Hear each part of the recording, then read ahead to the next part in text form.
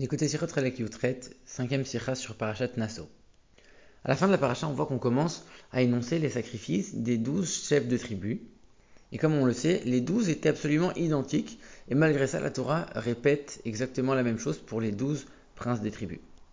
Et sur ce passage, pour le deuxième chef de tribu, Rashi, il va faire un commentaire qui va tirer de Rabbi Moshe Darshan. Il va donner une signification ou une allusion à chacun des sacrifices, à chaque sorte de chose qui va être amenée en sacrifice, il va donner une allusion à quoi ça correspond. Par exemple, un plat en argent, il va dire ça c'est la valeur numérique 930, comme les années de Adam Arishon, Adam le premier homme. Après il va dire, un bol en argent, ça correspond à Noach. Un bœuf, un bélier et un agneau, ça c'est pour les trois patriarches. Après on parle d'un bouc, ça c'est pour pardonner la vente de Yosef. Après il va dire, les deux bœufs, ça c'est Moshe et Aaron. Et après on dit, il y avait 5 béliers, 5 boucs et 5 agneaux. Et le bélier, le bouc et l'agneau, ça représente les Kohanim, les Lévi'im et les Juifs normaux, les Israélim. Donc on voit que pour chaque chose, il donne une explication. Et c'est pas l'habitude de Rashi. Rashi, normalement, il s'occupe du sens simple. Qu'est-ce qu'il vient nous expliquer ici? Alors on sait que Rashi, il a une grande question. Pourquoi la Torah va répéter 12 fois exactement la même chose? Et en vérité, cette question, on l'a qu'à partir du deuxième. Parce que quand on voit le premier, c'est normal d'énoncer tous les détails pour le premier. Mais le deuxième, on voit que c'est la même chose. Là, on a une question. Pourquoi tu énonces tous les détails pour le deuxième alors que c'est le même? Donc c'est ici que Rachid vient faire son commentaire pour nous expliquer que chacun avait une intention particulière qui était différente de l'autre. C'est pour ça que la Torah les mentionne les 12. Ok, très bien, mais alors dans ce cas-là, il y a une question qui se pose. On comprend bien que normalement, on aurait dû voir un lien entre toutes les choses que Rachid va énoncer. Ici, on a l'impression que Rachid donne des choses pêle-mêle sans qu'on comprenne le lien entre une chose et l'autre. Alors que dans le Midrash, on voit qu'on explique à chaque fois, voilà la signification, voilà le point central. De ce point central, on va expliquer tous les détails et là, on donne les allusions. Alors, ce qu'on pourrait dire, c'est que ici, Rachid vient nous dire, regarde, on part depuis Adam Arishon, le premier homme, et on descend les générations chronologiquement avec Noach, avec Abraham, et après on parle de la Torah qui a été donnée au peuple juif. Et donc, on pourrait penser que là, il y a quand même une certaine cohérence. Mais alors à ce moment-là, pourquoi entre Noach et Abraham, tu viens me faire une allusion à la Torah? La Torah, c'est l'époque de Moshe, c'est bien après. Et puis, quel rapport Adam Arishon? Je veux bien que tu commences à me parler des patriarches et de Moshe Rabbeinu. On parle de la Torah, on parle du temple. Mais quel rapport Adam Arishon maintenant avec tout ce qu'on est en train de voir? Ensuite, le rabbi pose une question, il dit, mais je ne comprends pas, la Torah, elle est allusionnée avec deux types de sacrifices. Pourquoi on a besoin de faire allusion deux fois à la Torah? Pareil pour les 10 commandements. Il y a deux choses qui font allusion aux 10 commandements. Et par contre, au contraire, il y a un sacrifice, c'est le sacrifice où il y a les béliers, les boucs et les agneaux. Ça, on va te donner deux allusions. Donc il y a des fois, pour la même allusion, tu auras plusieurs sacrifices. Et là, pour le même sacrifice, tu as deux allusions. C'est quoi? C'est Torah, Nevim, Ktuvim, donc les trois parties du Tanakh. Et après, tu dis Kohen, Lévi, Israël. Les trois catégories de juifs. Donc comment tu peux faire allusion à six choses, six entités, avec un seul sacrifice? Et le rabbi continue, il y a encore quelque chose de très étonnant. Tu me dis que ces trois catégories, le bouc, les cinq boucs, les cinq béliers et les cinq agneaux, ils font allusion à Torah, Neviv et Ketuvim. Et après le rabbi dit, mais pourquoi Rachid dit pourquoi ils sont cinq à chaque fois? Pour nous rappeler les cinq chumashim de la Torah, les cinq livres de la Torah. Mais quand tu me dis les cinq livres de la Torah, ça concerne que la partie Torah, ça concerne pas la partie Nevim et Ketuvim. Alors quel rapport ici avec les trois autres? Et puis après Rachid, il parle des 10 commandements, les 5 premiers commandements et les 5 deuxièmes commandements. Et comme il m'en parle après le Chumash, donc je comprends que ce n'est pas les tables de la loi, c'est les 10 commandements qui sont énoncés dans le Chumash. Donc si tu m'as déjà dit la Torah et que tu répètes en disant les 5 livres de la Torah, que tu le mets pour les trois autres, pour les deux autres, et après tu viens m'ajouter encore deux autres allusions, les 5 premiers commandements, les 5 derniers commandements. Qu'est-ce que tu m'as rajouté? Tu m'as déjà fait l'allusion dès le début, pourquoi tu me répètes encore? Les 5 commandements tels qu'ils figurent dans le Chumash, on les a déjà. Pourquoi tu me fais encore une autre allusion? Qu'est-ce qu'on a gagné avec ça? Et enfin, la question la plus importante. Le rabbi dit, mais attends, une seconde. Ici, on n'est pas dans la paracha de Teruma. On n'est pas en train de dire, voilà, un tel et un tel ont offert ça pour le temple. On est en train de parler de sacrifice. Donc, c'est des choses qui vont être consommées, consumées. Pourquoi la Torah, elle s'arrête sur les ustensiles dans lesquels on va amener les sacrifices? Et elle te dit, il était en or, il était en argent, il pesait tant, il pesait tant. On s'en fiche de l'ustensile, puisque de toute façon, c'est le contenu qui va être apporté sur l'autel. Ici, l'ustensile, il ne va pas être offert au temple, donc on s'en fiche de l'ustensile. On est juste en train de parler de l'inauguration du temple, de l'autel, avec les sacrifices. On ne parle pas du tout des ustensiles ici. Alors en vérité, l'explication, elle est la suivante. L'inauguration de l'autel, elle est venue pour nous rappeler à quoi ça sert d'avoir l'autel, à quoi ça sert d'avoir un temple. Comme Dieu, il demande, vous allez me faire un sanctuaire pour que j'y réside. Je vais résider dans le sanctuaire et je vais résider dans chaque juif. En vérité, le but, c'est de rappeler que on doit faire de ce monde-là une demeure pour Dieu, faire résider la spiritualité dans notre matérialité. Et quand on construit l'autel et le sanctuaire, on est en train de montrer que maintenant il y a un feu qui va descendre du ciel et qui va consumer la matérialité qu'on est en train d'apporter. Et dans son explication, Rashi, il fait une différence entre d'un côté ce qui va être apporté, et la Torah, elle mentionne les ustensiles pour montrer un ustensile, c'est inerte, ça bouge pas, de la même manière qu'avant le temple, les sacrifices qu'on faisait, ils bougeaient pas, il n'y avait pas de feu qui descendait du ciel.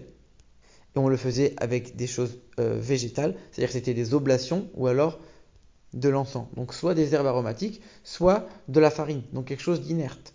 Par contre, après le temple, c'est des offrandes animales. C'est quelque chose qui est vivant, quelque chose qui est animé. Et là, ça montre la deuxième période, après la construction du temple, quand le feu descend du ciel. Pour montrer cette fusion entre le matériel et le spirituel, la présence divine qui descend dans le sanctuaire. Et ça, on le voit bien après le don de la Torah, quand la matérialité, elle a été imprégnée de spiritualité. Il y avait une sainteté dans les objets matériels qui n'existait pas avant le don de la Torah. Et ça, on le retrouve quelque part un petit peu chez Avraham Avinu. Lui, Dieu lui-même lui a demandé de faire la Brit Mila. Donc chez lui, il a réussi à rentrer la spiritualité et la sainteté dans son corps. Mais c'est le seul. Avant le don de la Torah, ça n'existait pas. Le matériel et le spirituel étaient séparés. Mais comme Abraham c'était le premier, chez qui il y a eu cette union entre le matériel et le spirituel, alors quand on va l'énoncer ici, quand on va y faire allusion, on ne va pas le mettre du côté de Adam et Noach, etc. On va le mettre du côté des Juifs qui ont reçu la Torah, qui font l'union entre la matérialité et la spiritualité. C'est pour ça qu'on commence avec le premier Juif, Abraham, et après on commence à descendre. Les patriarches, Moshe, Aaron, etc., qui sont tous liés à la Torah. Parce qu'il y a quand même cette connexion entre la matérialité et la spiritualité. Mais alors à ce moment-là, la question qui se pose tout de suite, quand tu me fais des allusions ici dans les différents détails des sacrifices, tu fais allusion à la Torah, aux 613 mitzvot, aux 10 commandements, avec des choses inanimées. Alors quoi, la Torah, elle est pas vivante, la Torah, elle est de second niveau. Comment c'est possible? Et ici, Rashi précise, il dit, c'est la Torah telle qu'elle a été donnée par la main de Dieu. Parce que kaf, c'est vrai que ça veut dire une louche en argent, mais kaf, ça veut dire la main aussi. Donc ça représente la Torah qui a été donnée par la main de Dieu. Sous-entendu, elle n'a pas encore été reçue par l'homme. C'est les 10 commandements tels qu'ils sont bruts. Et les 10 commandements, on sait qu'ils contiennent en eux les 613 mitzvot. Mais s'ils n'ont pas encore été donnés aux hommes, si l'homme n'a pas encore reçu la Torah pour la pratiquer dans le monde, la Torah elle reste que théorique et donc elle ne peut pas être vivante dans ce monde-là matériellement. La Torah elle a été donnée pour le peuple juif dans ce monde-là. Si elle n'a pas encore été donnée et qu'elle est encore que en théorie, et ben c'est pas la Torah. Ça n'aura pas la sainteté et la vitalité de la Torah telle qu'elle a été donnée au Béné Israël. Donc c'est pour ça que c'est donné en allusion par des choses qui sont inanimées et c'est pas mis dans la catégorie des choses qui sont vivantes. Maintenant on va comprendre ce qu'on avait dit tout à l'heure. On a dit que les 3 catégories d'animaux, le bélier, le bouc et l'agneau, ils font allusion à la fois aux 3 parties de la Torah, Torah, Nevim et Ketuvim, et à la fois aux 3 sortes de juifs. Comment ça peut faire allusion à 2 choses différentes? En vérité, c'est pas 2 choses différentes, c'est la même chose. On est en train de dire que ça fait allusion aux juifs tels qu'ils sont unis à travers la Torah. Ça veut dire que quand la Torah elle a été donnée au peuple juif, et que le peuple juif, grâce à ça, fait résider la paix entre eux, et que ça fait régner l'unité entre les juifs, à travers la Torah, à ce moment-là, c'est une seule et même chose, et c'est à ça qu'on fait allusion ici. C'est pour ça qu'on continue après, on dit, ça fait allusion, les deux bœufs, ils font allusion à Moshe et Aaron. Moshe et Aaron, c'est ceux qui ont institué la paix dans le peuple juif. Donc ici, on ne fait pas allusion à 2 entités différentes, on fait allusion à une seule et même chose, c'est les juifs, mais les juifs tels qu'ils sont dans l'union, dans l'unité, dans l'harmonie, grâce à la Torah. Donc c'est indissociable, c'est la même chose. Et ça, c'est exactement la même raison. C'est aussi pour ça que, comme on l'a dit tout à l'heure, la Torah, elle ne se suffit pas de dire qu'on amène ces 3 animaux-là. Chacun des 3, on va les amener en 5 fois. Et Rashi il précise encore, ça fait allusion aux 5 Chumashim. Pourquoi tu me rajoutes encore les Chumashim? Et tu me dis les Chumashim, les 5 premiers et les 5 derniers commandements. Tu m'as déjà fait allusion à la Torah des tonnes de fois. Tu me rajoutes encore? En vérité, ici on est en train de dire quoi?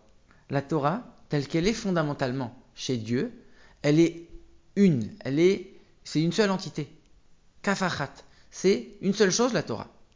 Mais une fois qu'elle est donnée au peuple juif, à ce moment-là, le juif lui-même, dans toute sa matérialité, dans toutes ses limites, il va prendre et étudier la Torah, à ce moment-là, on va voir qu'il y aura des différentes parties dans la Torah. Torah Nevim Ktuvim. Il y aura 10 commandements, il y aura 5 Chumashim. Il y aura différentes parties, il y aura différents niveaux, il y aura toute une digression qui va se faire parce qu'on descend dans le monde matériel, donc forcément on descend dans chaque détail de chaque domaine. On n'est plus au niveau de la Torah telle qu'elle est chez Dieu, des parties de tous les détails, de tous les détails, de toutes les caractéristiques possibles, et que c'est une seule entité abstraite et unifiée. On est en train de parler de la Torah telle qu'elle est donnée au peuple juif, ici-bas, sur terre, qu'elle descend dans tous les détails du monde. Donc forcément qu'on commence à y voir une pluralité à travers les 10 commandements, les premiers commandements qui sont majoritairement des commandements positifs, les 5 derniers qui sont majoritairement négatifs, avec pareil la différence entre les premiers et les derniers qui sont les premiers envers Dieu, les derniers envers l'homme. Donc on voit des différences entre une chose et une autre. Pareil les 5 Chumashim, on voit que chacun des 5 livres de la Torah, il a son contenu, il a son approche, il a son message. Et ça, c'est la Torah telle qu'elle a été donnée aux Juifs matériellement. Et donc, on n'est pas en train de parler de la Torah telle qu'elle est théoriquement. On est en train justement de faire allusion à cette Torah qui nous a été donnée à nous, dans la situation dans laquelle on est.